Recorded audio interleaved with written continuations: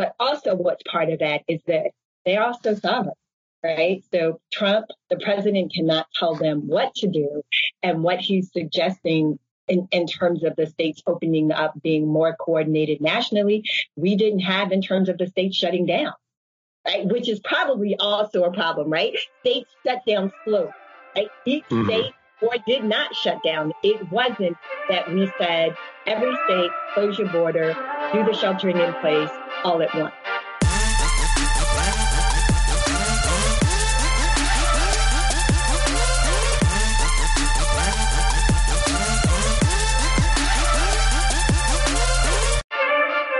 What up? This is Three Brothers No Sense. I'm Tavares Ferguson, and we're bringing to you a special episode of Three Brothers No Sense. We're bringing a special brother for the next few weeks, Brandon Davis. He's going to talk to you guys about COVID-19 on an educated tip. Brandon, take it away.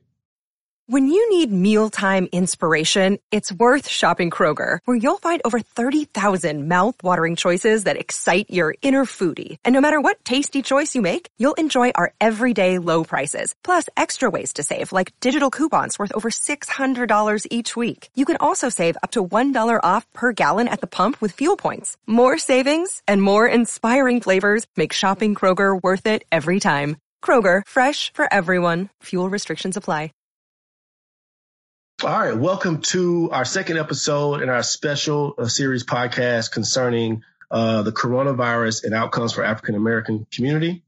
This episode we'll be talking about economics and the economic fallouts from the COVID-19.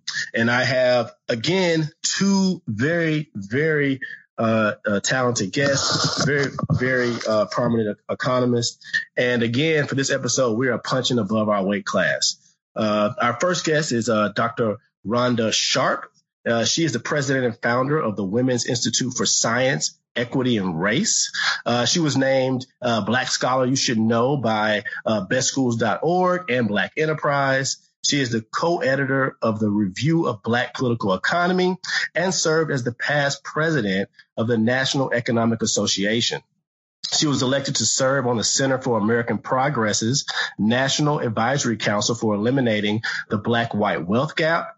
Her research focuses on three areas: gender and race inequality, the diversity of STEM, and the demography of higher education. She is a recurring guest on the BBC's Business Matters and was the co-recipient of the 2004 Rhonda Williams Prize for the International Association of Feminist Economists. Our next guest is Dr. Gary Hoover, who is currently a President's Associate's Presidential Professor and Chair of the Economics Department at the University of Oklahoma. Dr. Hoover received his PhD in economics from Washington University in St. Louis. Since then, he has been published numerous scholarly papers, book chapters, and reviews on areas of public policy, of income redistribution and poverty, political economy, and ethics in the economics profession. Dr. Hoover is also the co-chair of the American Economics Association Committee on the Status of Minority Groups in the Economic Profession. He is the vice president of the Southern Economic Association and the founding and current editor of the Journal of Economics, Race, and Policy. He has also been a guest professor at universities of Hanover and Constance in Germany and the University of Vienna in Austria. And I'd like to thank you both for participating in this. We really appreciate it. Thanks for having me. Yeah, thank you.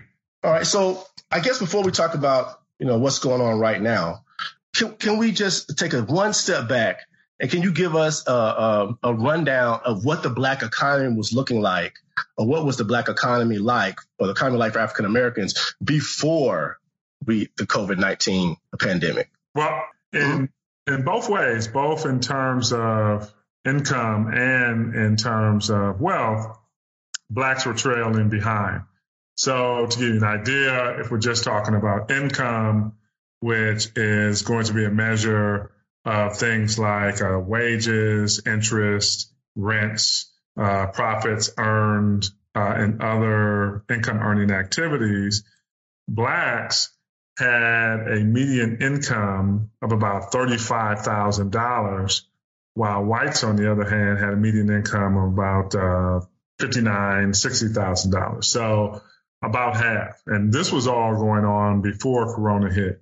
In terms of wealth, which would be the amount of accumulated assets that one holds, whites had median wealth, household wealth of about $91,000, while Black families had median household wealth of about a little bit less than $6,500.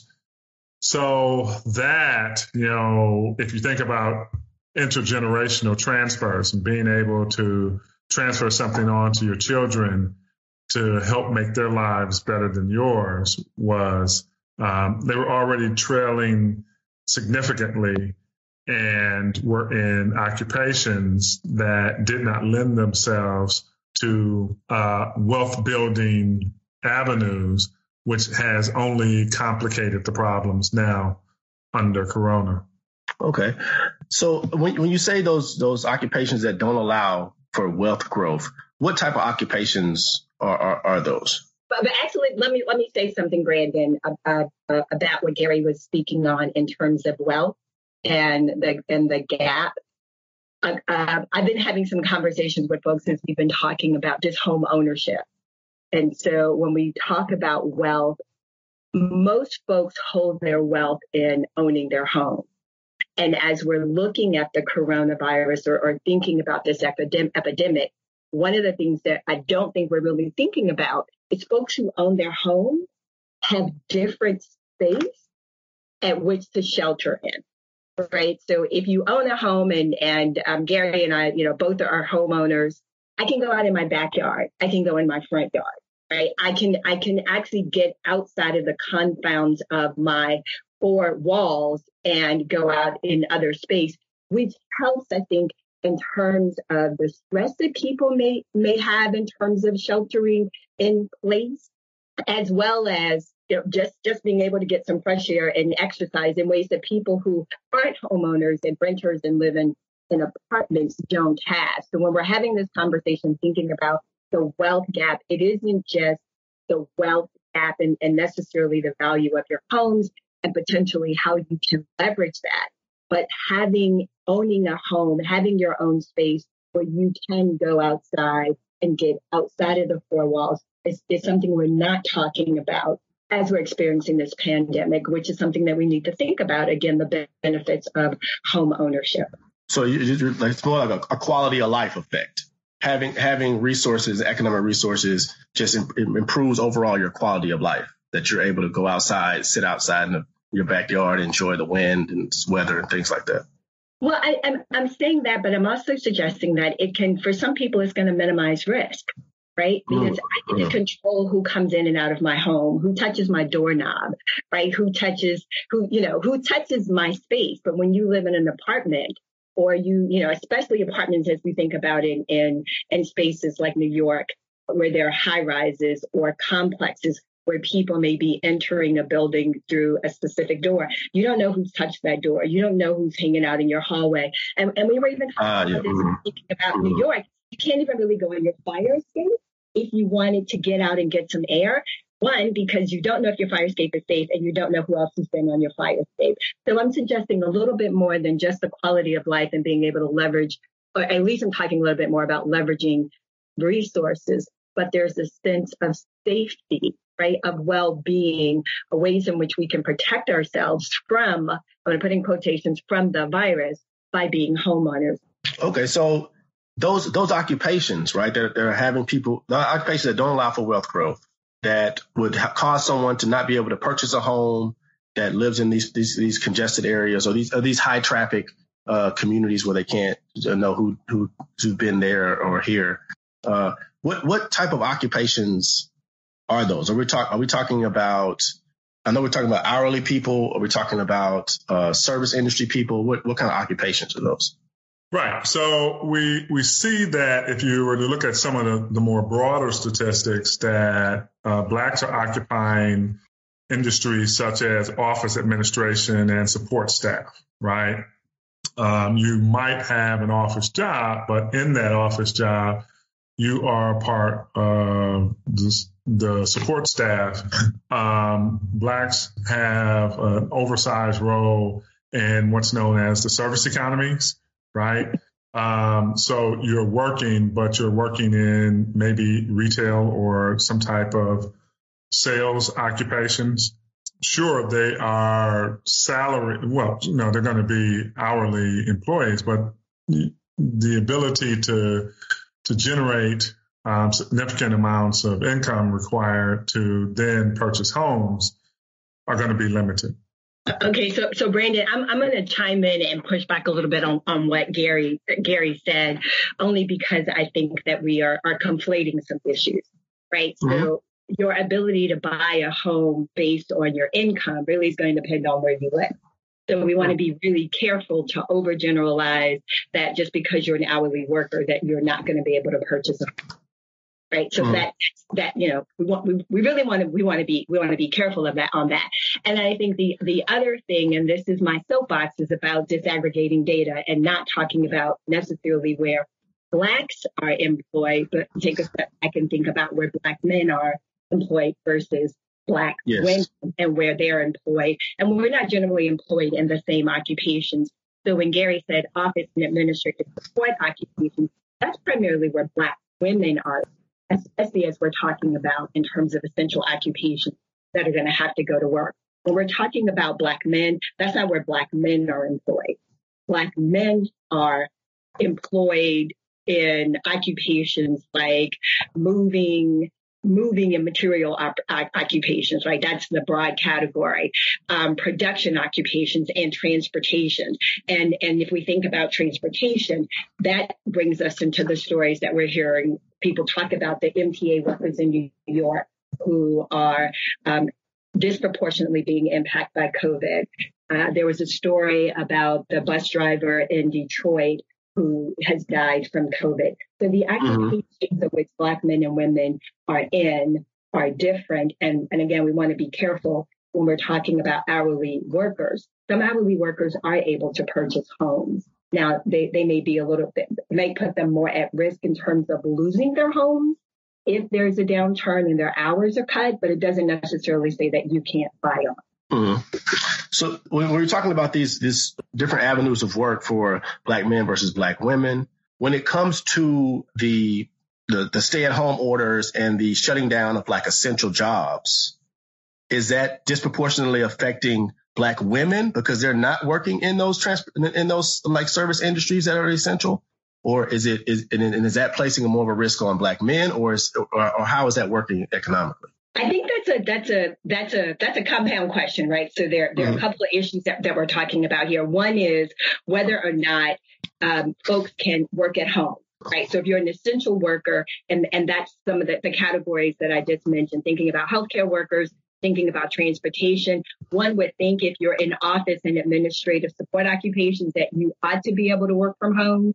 If we're talking about sales, like I'm always surprised that Home Depot and Lowe's and other stores are considered essential. And even if you think about Home Depot and Lowe's, your home improvement stores, you are more likely to see men in the store, women as the cashiers. And then when you come into grocery stores, you're more likely to see women as the cashiers in various retail spaces, which, Gary was just saying a bit earlier about sales and retail. So I think it depends on what occupations we're speaking of and thinking about is essential. And then there are things like when you think about barbershops and hair salons, so pillars that are essential in the Black community that not only provide services to a segment of the population, but they also then support the businesses that are around them and the fact that now they're not open. So I think sometimes it's not just about whether or not people can actually go into work, but thinking about the role that they provide in the communities. And again, I kind of switched that a little bit from essential workers to sort of thinking about small business owners like the barbers and the hair salons and the roles that they play. And so these individuals in these, like, I guess these independent, I don't know if there would be independent contractors, but if you're a barber or you do hair at a salon, how does that affect your ability to access like unemployment? If you're like I guess I don't know if they're independent contractors or what, but if you're renting a chair, I mean, how does that affect your ability to like collect unemployment? Wow, that's a good question, Gary. Do you know that one? Because I don't. Actually, I don't.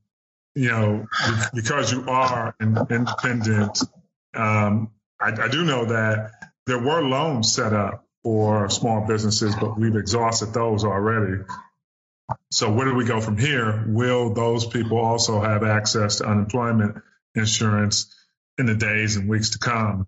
I don't have a good answer for that one, so I won't try to enter that space. However, what we do know is that these types of businesses work on small margins, right? So the margins are very tight, and there will be, a limit to how long they can stay closed down and still be viable in the future. So I guess, speaking about the unemployment, these people, these non-essential workers becoming unemployed, I guess my question would be, we always had this idea that unemployment was really low. That's what the administration was saying before this. Unemployment was super low. It's been the lowest ever for African Americans, lowest ever for Hispanics. And now we're seeing even more unemployment, proportionally speaking, because we know that the unemployment rate for African Americans is different for whites. So proportionally speaking, is there any you have any thoughts into how this is going to reverberate through the African American community as opposed to how this unemployment is going to reverberate through the white communities?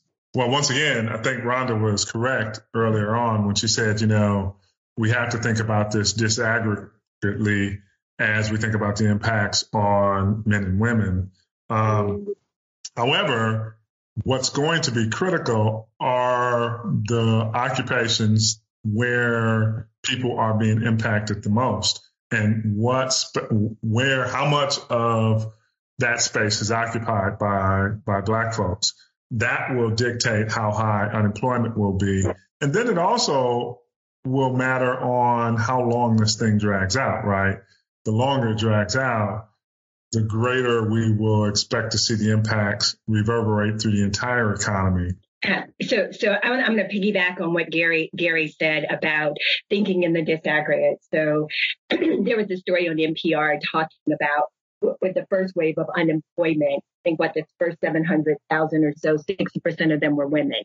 And those women were in hospitality. So if you think about folks who are setting up event planning, potentially doing wedding planning, those were the first set of folks in many ways that got hit. And events were being canceled. You're not having functions at venues. Now you're unsure about planning your wedding. That population was women. If we continue to think about the hospitality sector, which is again being hit because people can't travel, so you don't have people coming into hotels. You're not going to have, as we think about both spring breaks, the college spring break, as well as the K through 12 spring break. The coronavirus was on the tail end of some of the higher ed fall breaks, but it was very much covering K through 12 spring break. So your Disneyland, they're not open to have service. And again, these are more in the hospitality space. Men and women are both in these spaces, but in very different jobs.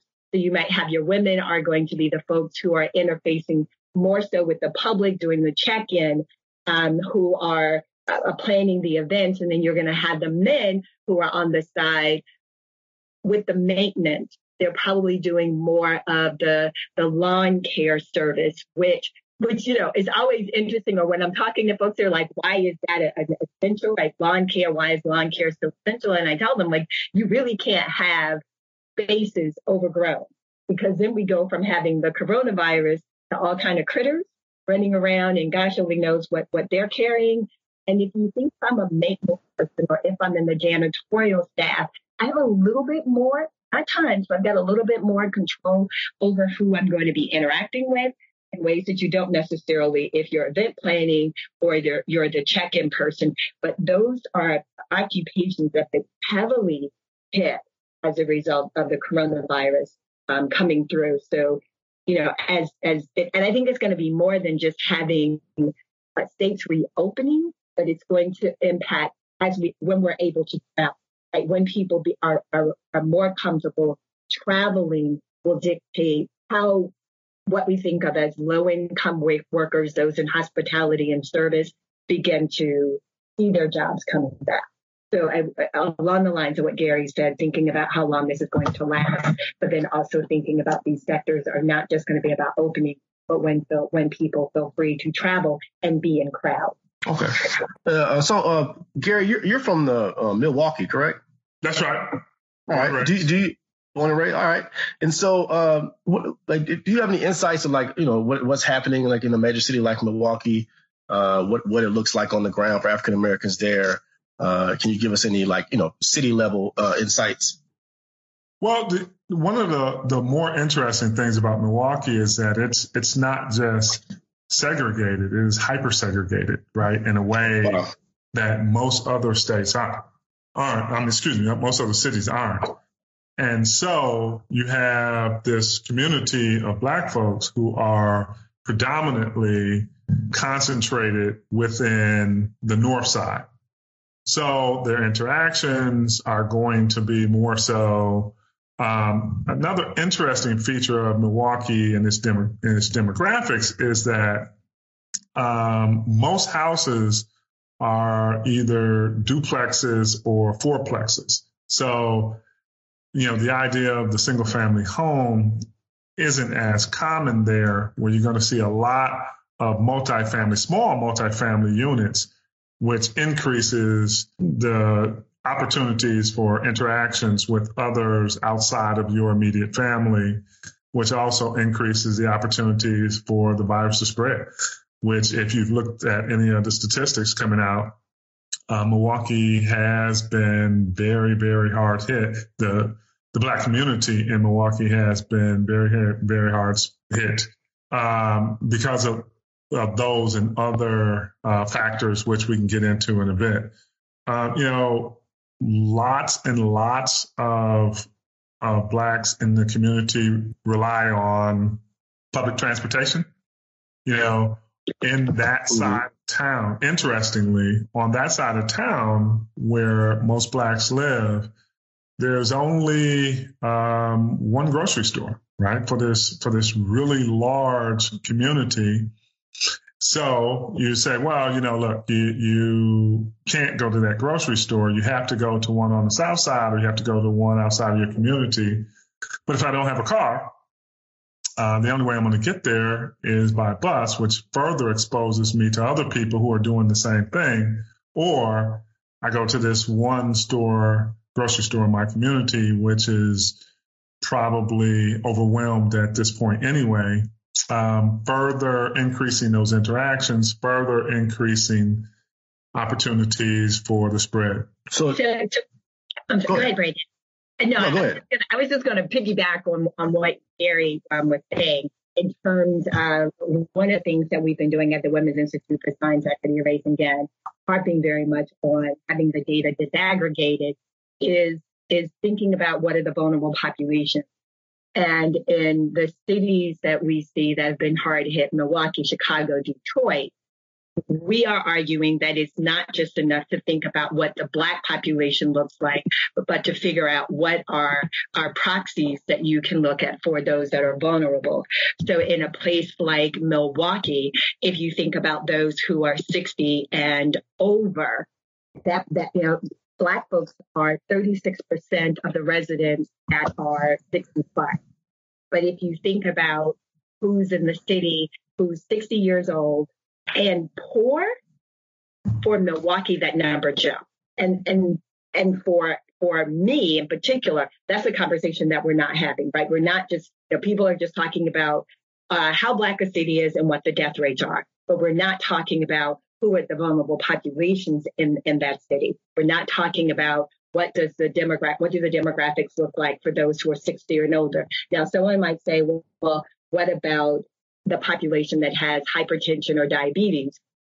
Absolutely would agree. That would be the best thing to know by race, ethnicity, and gender. Not just how many Blacks, but how many Black men, how many Black women, etc. The challenge with that is there isn't a census that looks at health, but we do have broader census data that comes out that gives you some proxies for that. So if I come back from Milwaukee and I think about the number of Blacks in the city, again, who are poor, over 60, and report having difficulty with caring for themselves and difficulties with mobility. And I'm assuming by putting those two together, that these are going to be folks who are in poor health. That population in Milwaukee is 39%, right? 39% of the Black people are fall into that category. I'm sorry, 35% of those 60 plus are Black, right? That's 39%. And if we're looking at this, and this is the part that I think is I wouldn't say interesting, but more disheartening, is that we're not asking people to disaggregate this data by race and gender, even though the New York Times is telling us, looking at data coming out of Spain and Italy, they are suggesting to us that the COVID virus is disproportionately impacting Black men. But we're not seeing the numbers reported by that. And I thought Gary was going to mention it. But one of his high school mates, right, who is a Black male, died from the COVID virus, who is still in Milwaukee. But we're not getting our data in that way. And I think those are the things that we want to pay attention to. The same thing with Detroit. If you come to Detroit, 83% of the 60 plus population in Detroit is Black. Right? That's, you think about that city and they tell us 65 plus is the vulnerable population. That's, a huge part, but that population in Detroit is Black. So I get. Ask another question about Milwaukee. Are those Blacks that are living in those duplexes and fourplexes on the north side? Are they also the service industry workers in Milwaukee? Are those people still having to go out to drive the buses, to do what they have to do to make sure people eat, stocking groceries and things? Well, to the extent that anything is still open, and it varies from place to place what we're going to call essential workers.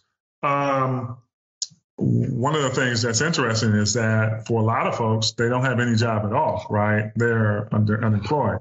So they're not going out to work essentially or not because they don't have any employment avenues at all. But we do know that those who are employed in more so service industry occupations.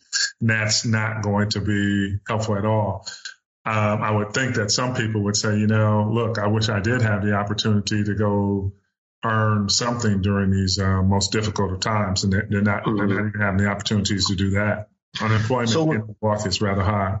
So when we're seeing these numbers, like Dr. Straub was talking about, these increased numbers of, like they say, like 70% of the deaths in this state, 60% of the deaths in this state are African Americans.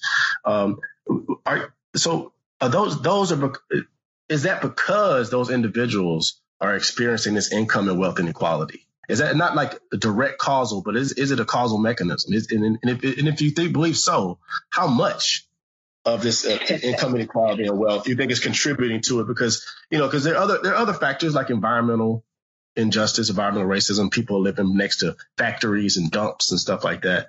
But how much of this inequality you think is contributing to the vulnerability, to making African Americans vulnerable to like a pandemic like this? Ron, I'll let you. You would. Yeah. Take her now. So, Brandon, I would say that some would argue a significant portion, somewhere between 70 to 90%. And here is why. When you talk about segregation, when you talk about racial in whether it's environmental racism, if we're talking about access to healthcare, if we're talking about food deserts, so much of that is intertwined in income, right? And your ability to escape is going to be a bad word, but escape, move out of those neighborhoods, right? And so when you cannot do that, right, that's usually because you can't afford to live in the better neighborhood.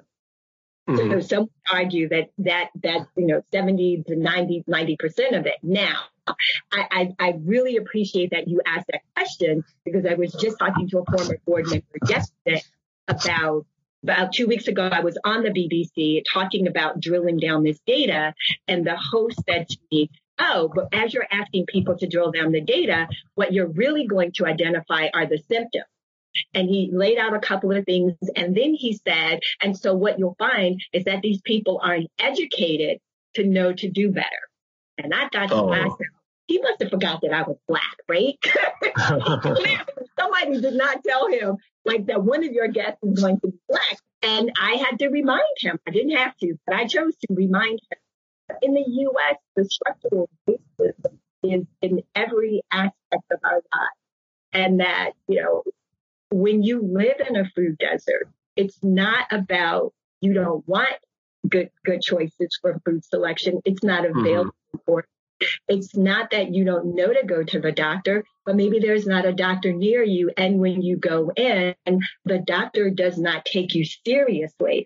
So I said to him, in many instances, we've done our part, whether it is thinking about getting the education for those of us who do. We move to different neighborhoods. And in the case of Black women, we know that it's not education, it's not income. Black women still have higher maternity mortality rates than their counterparts, right? So it's not even a matter of sometimes income and education. So for him to say that we don't know better, I was like, whoa, we need to back it up. And I say that to say that I worry as these headlines continue to come out about the number of Blacks who are disproportionately impacted. And then you see that followed up with the comorbidities of hypertension and diabetes, that people who do not understand the structural racism and the exclusion. And I'm going to say, I'm going to do not just structural racism, but structural exclusion, because for a Black woman, it's not about race for me, right? It's about the fact that I am Black and a woman, which is not about race. That they don't understand how that impacts the choices that we have. And so what it may appear to others is that Blacks are disproportionately being impacted because they don't know to do. And that way. Yeah. So I guess our next question, moving towards, so we've had several bills come out, one that expanded, added $600 to unemployment benefits, and the other was given out. Everybody's getting $1,200 this week and $500 per child or something this week. And so I guess just for the audience, I would like to differentiate between monetary and fiscal policy, right? So I think people get those confused a lot. So what the Fed is doing as opposed to what the government is doing, if we could just jump on the Fed first and then go to the government and then come on down to the $1,200, $500. Right. So monetary policy is typically controlled by a central bank. In the U.S., that's going to be the Federal Reserve Bank. And they are charged with thinking about the money supply and interest rates. So one way that you could increase economic activity for a country is to lower interest rates. In effect, what you're doing is you're making money cheap, right? So I lower interest rates, I'm making money cheap. That should invigorate the economy. It should get money moving. It should get investment going. Investment would then lead to job creation and stuff like that. That's versus fiscal policy, where a government controls fiscal policy through basically spending projects that the government can engage in and through taxing.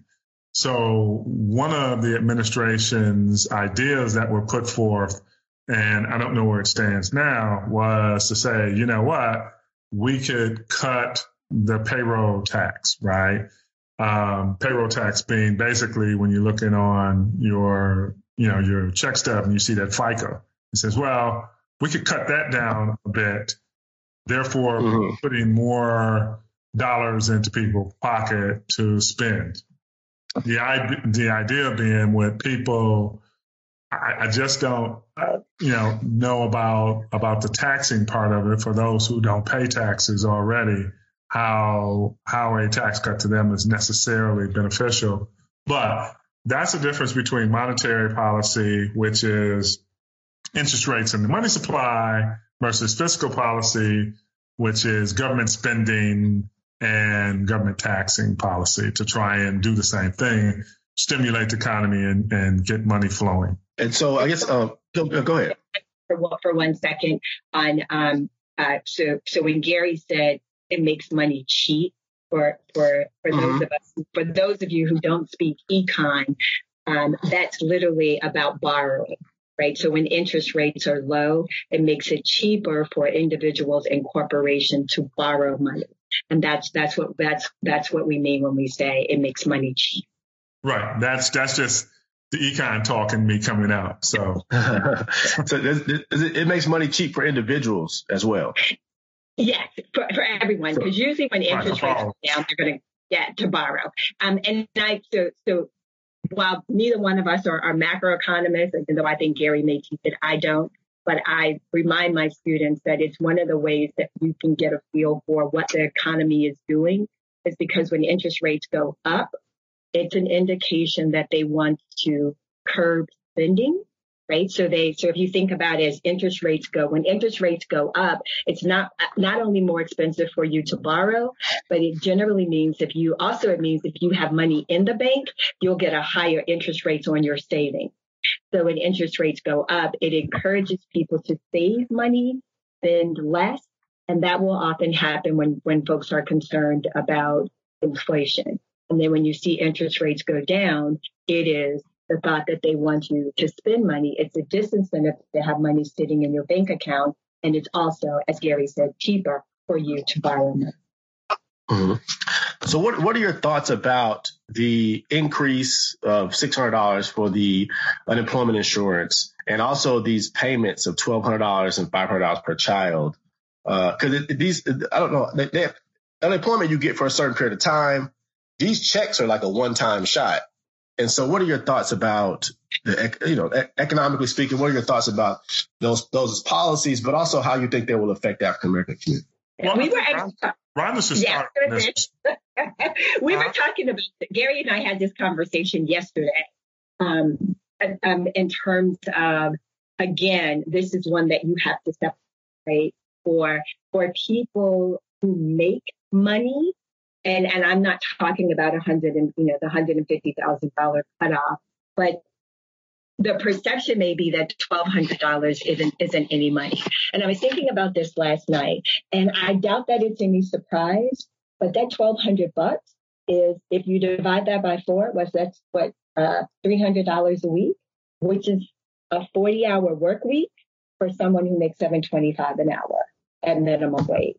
So I doubt that was really a surprise that it was $1,200, but that $1,200 check will essentially replace for minimum wage workers a month's worth of earnings. For someone who's not minimum wage, it may not provide much relief, right? Especially if you don't work for a company that has qualified for the payroll payment protection, where people are figuring out ways to continue to pay their workers, even if they are at reduced rate, so that people are, that they're still working for them, which I think is the difference between being furloughed. When you're furloughed, you are still on the payroll versus being laid off or unemployed, or theoretically you're no longer on the payroll. So I think that's one. And then the second is, as we think about the $500 that comes along with it, Heather Long was on the NPR this show. She's a Washington Post reporter, and so she was sort of answering some of the behind the scenes questions. And one of the things she said is that the checks that we're getting are not stimulus checks, because the idea with the stimulus check is it's extra money, right, for people to go and spend to stimulate the economy. What we're seeing right now are more so relief. Right? They're trying to provide people with economic relief. And then the other side of that is, if you have a household where there are dependents are above 17, those folks aren't getting money. So you're not getting money for your child who is above 17, even if they are a dependent. I think not only for the Black community, but for many Asian, Hispanic households where they're going to be intergenerational in terms of dependence, folks are going to be impacted in a negative way. They're not going to be getting the money that's potentially going to replace money that they've lost by looking at the $1,200 to $500 checks that are coming. So if you were claiming your kid's a freshman in college, you claim your kid on your taxes. Not getting a check. You're not getting a check. Oh, wow. Even though that kid has come back home because universities are closed. That's what she said. That's what she said this morning. And I was looking at something earlier and 17 years old. If you're a dependent, if you're over 17 and a dependent, not getting a check for that child. And we have a colleague, Nina Banks, who is an economist at Bucknell. And that's what she said for her son.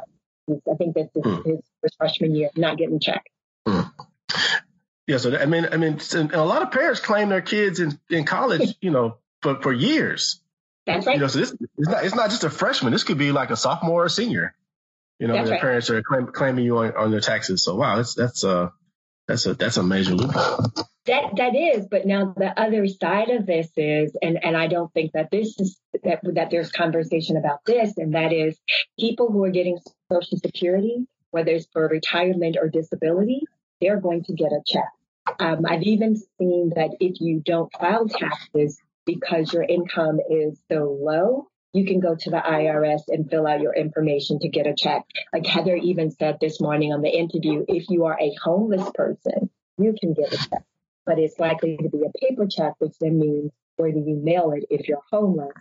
And there's also been the conversation for the people who didn't do direct deposit that, it's going to be longer. Now, something I saw that I wasn't expecting, if you get a pay check, it'll have Donald Trump, I think, either face or name on it when you get the check. Yeah, I did see he put his names on the check. That make the money spend faster. Put his name on it. You're funny. You said you'll be in a rustic cash step stack, huh? Yeah. They ought to. Yeah. Is this what is necessary as an economist? What are you concerned about moving forward as far as the economic policy? Because it doesn't seem like this is going to be over anytime soon. And they keep talking about opening up, but they keep saying we need testing to open up, and we don't have testing. So that means to me we're going to need more economic policy, more, like you said, relief, not stimulus. And so from your economics perspective, speaking to both of you or asking both of you, what do you think we should be doing? What do you think the government should be doing to alleviate some of this economic burden? Okay, so I'm going to go first because I probably have the non-econ answer and Gary's probably going to have the econ answer. For me, what I think the government should be doing is not an economic policy issue. For me, the first thing I want the government to do is to disaggregate this data so that we can really see who's being impacted. Right? Tell me if it's Black men, if it's Black women, at what age group they're being impacted. Then I want you to, once you've done that, I want you to tell me how many of these folks that are being impacted by race and ethnicity, especially if they're not 65 plus, how many of these folks are the essential workers? How many of these folks are the folks that are out here working who are contracting the virus and then dying? Because that says to me, before you put anybody back to work, you've got to figure out how to protect these workers so that they can actually go to work. Because if you're not going to protect them, we can open up all we want. Folks are not going to show up at work. And if people do not feel safe enough to show up at work, we're going to have issues. We're going to have real supply chain issues, right? Whether it's we're talking about the food that we need, who's going to be in the fields gathering. I guess that's probably not harvesting the crops to who is going to be working at the plant making the toilet paper that we need, the Clorox that we need, to who's going to be at Amazon, Target, or the grocery stores, making sure that we can go in and purchase. So for me, it's less about an economic issue as much as it is about a data issue to figure out who's dying, what are their occupations, who's really at risk. Then you can talk to me about economics. Actually, go ahead. I was just gonna say, the economy they say is like moves like animal spirits. Isn't that what they said? Like it's a lot about belief in the market. And so my thing would say if they opened it up, don't I have to believe as a consumer that things are safe enough for me to go to the restaurant and eat? Yeah. Right. And so go ahead. And as Rhonda said, to be willing to go back to work, right? As a worker, I have to believe that it's safe enough to go back to work. However, the cynic in me wonders about exactly what Rhonda said. I think we should disaggregate the data, but I'm afraid if we do, and we see that it disproportionately affects Black people, that then they might say, well, that's all right. So I'm a little bit worried about that particular. Maybe we shouldn't know exactly who, because then you'll care more. Once you see that it's a particular demographic, maybe you start to lose interest. You say, well, it's only going to be that group. But otherwise than that, I think Rhonda's exactly right.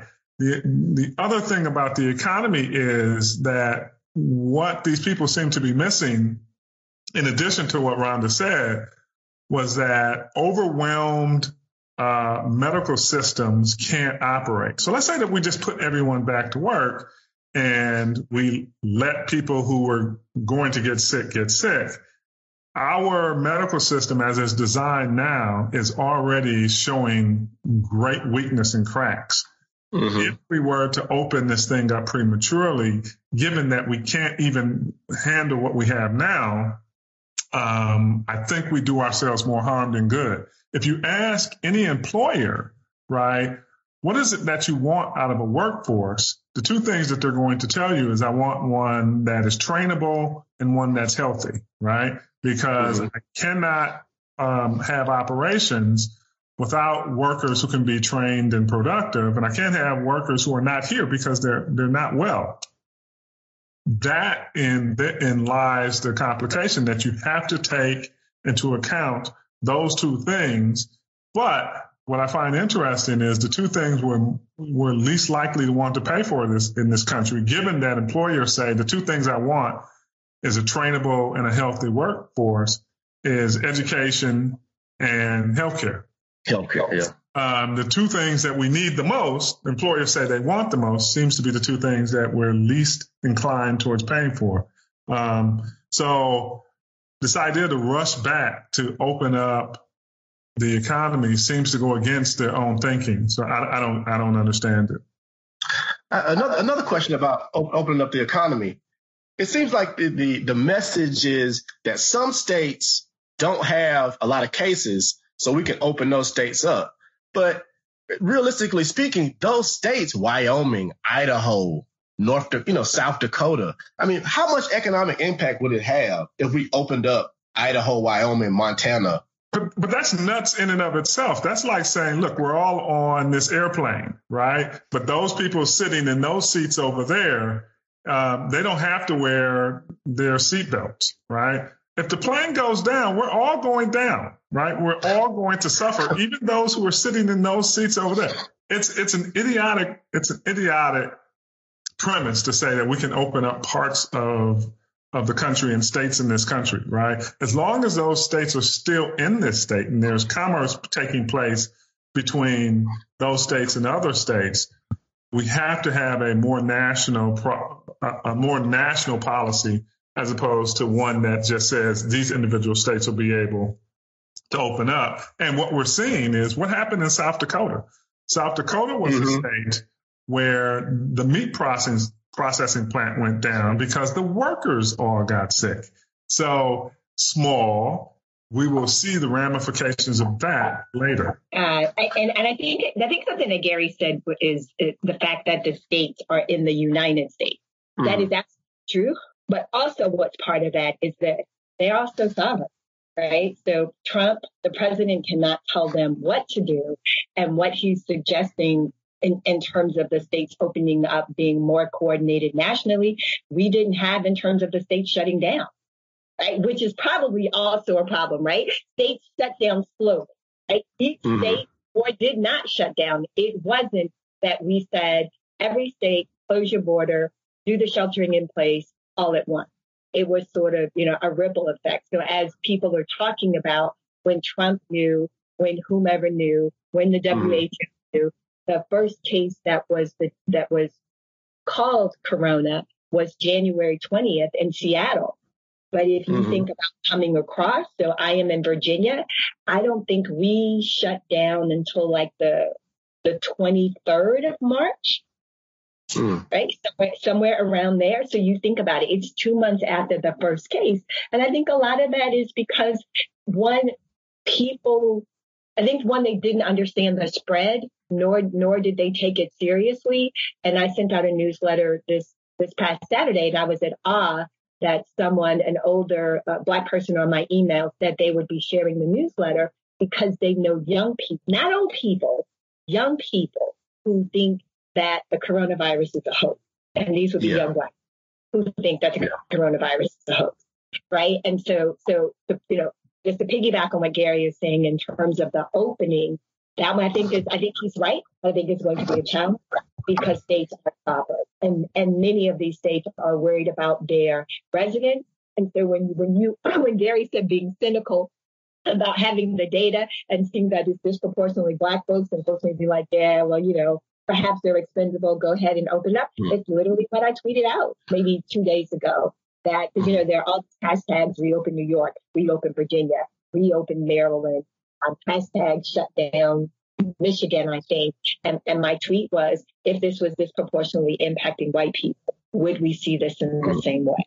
I was just going to say, I think that's the trick maybe for us to stop using that word disproportionately impacting Black folks and literally show how many white folks are.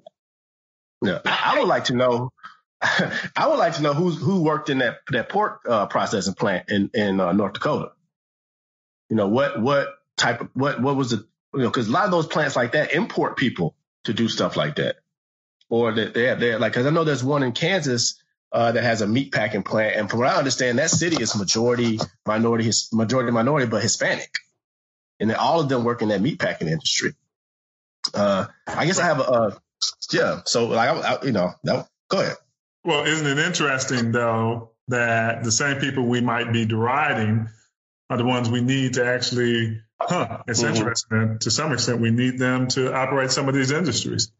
Not all, but some. I guess I have one more question. This is kind of it's a question, but it's also kind of like in the sphere now. So we talked about lowering taxes, I guess getting rid of payroll taxes as a way of providing relief.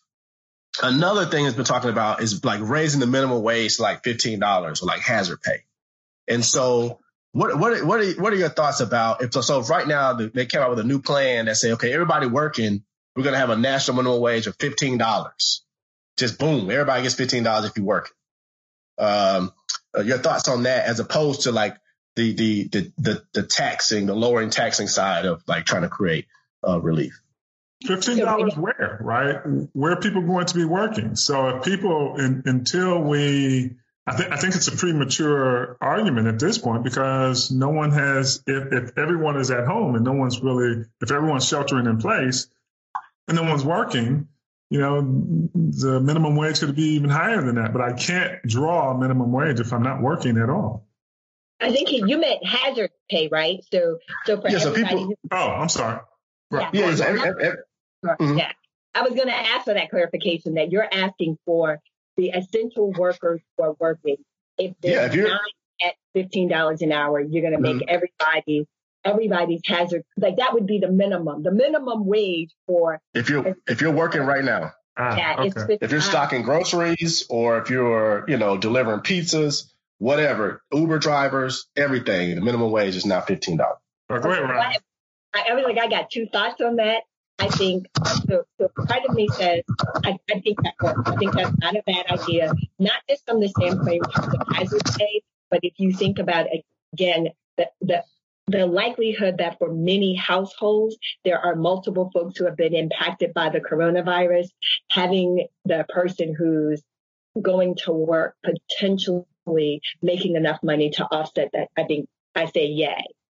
The part that worries me is that for some people, as we know as economists, there's this term called your reservation wage, which is what's the least amount of money you would take to do a job. For some people, that $15 might entice them to come to work, which means now we have more folks who are at risk. So it might pull people back into the labor market who shouldn't be in the labor market because of shouldn't be because we don't need more people out and about. Right. We don't. I think it shouldn't be from the standpoint that we may be putting more folks at risk who are then going to put more folks at risk. Because those jobs would be those stocking groceries, delivering groceries, cooking food in a pizzeria or, restaurant, delivering food, things like that. Yeah, exactly. Personal interaction. So I think both Gary and I have seen Greg Price's paper that is looking at social distancing. And I thought it was interesting. And what they find is social distancing works, but it's some caveats, like unless the city has a high proportion of Blacks, has a high proportion of people who are self-employed, I believe has a high proportion of folks who are foreigners, right? To which I was like, okay, so wait a minute, Greg. So when does social distancing work, right? Because then what they're finding is all of the issues that we're seeing. Got too many Black folks in your city, problem. If you're self-employed, we think about those are often occupations where people need to interact with other folks, whether it's landscaping or some kind of construction or something in the service industry.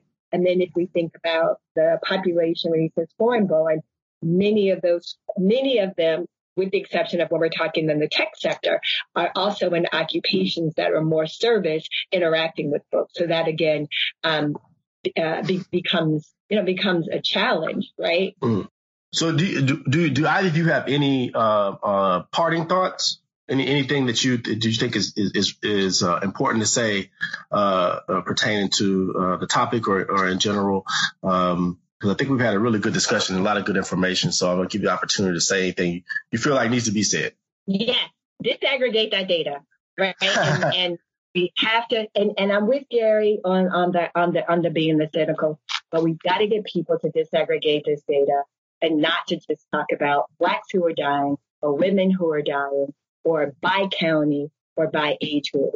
But we have to know if, as in Spain and Italy, if this is disproportionately killing Black men in the U.S. And I will say this, the one group that we didn't talk about is prison, right? We're not hearing much conversation about the coronavirus in prison, but imagine coronavirus outbreak spreads to prisons. There are really, it's going to wreak havoc on, it's not just that we're not going to have Black men in society, but we're not going to have Black men because they're going to be far more vulnerable if it gets into the prison system. I want the data disaggregated because I am concerned that we may very well lose a generation if it is indeed disproportionately impacting Black men. We're going to lose a generation of Black men, and that has implications not just for the U.S. but worldwide as gender balance becomes an issue. Well, the last thing I'll say is this, and this is something I tell all of my students, is that, typically good politics makes for bad economics. And the policies I'm seeing, although might be politically expedient towards a particular base, I think could cause havoc in the economy for all of us if not done correctly, right? So we have to think about what will move the needle properly for all. Okay. Well, again, thank you so much for doing this. I know you guys have busy schedules. Everybody's classes have moved online, so it's just a lot. So I really appreciate you doing this. I can't thank you enough. Again, Dr. Rhonda Sharp, Dr. Gary Hoover, thank you.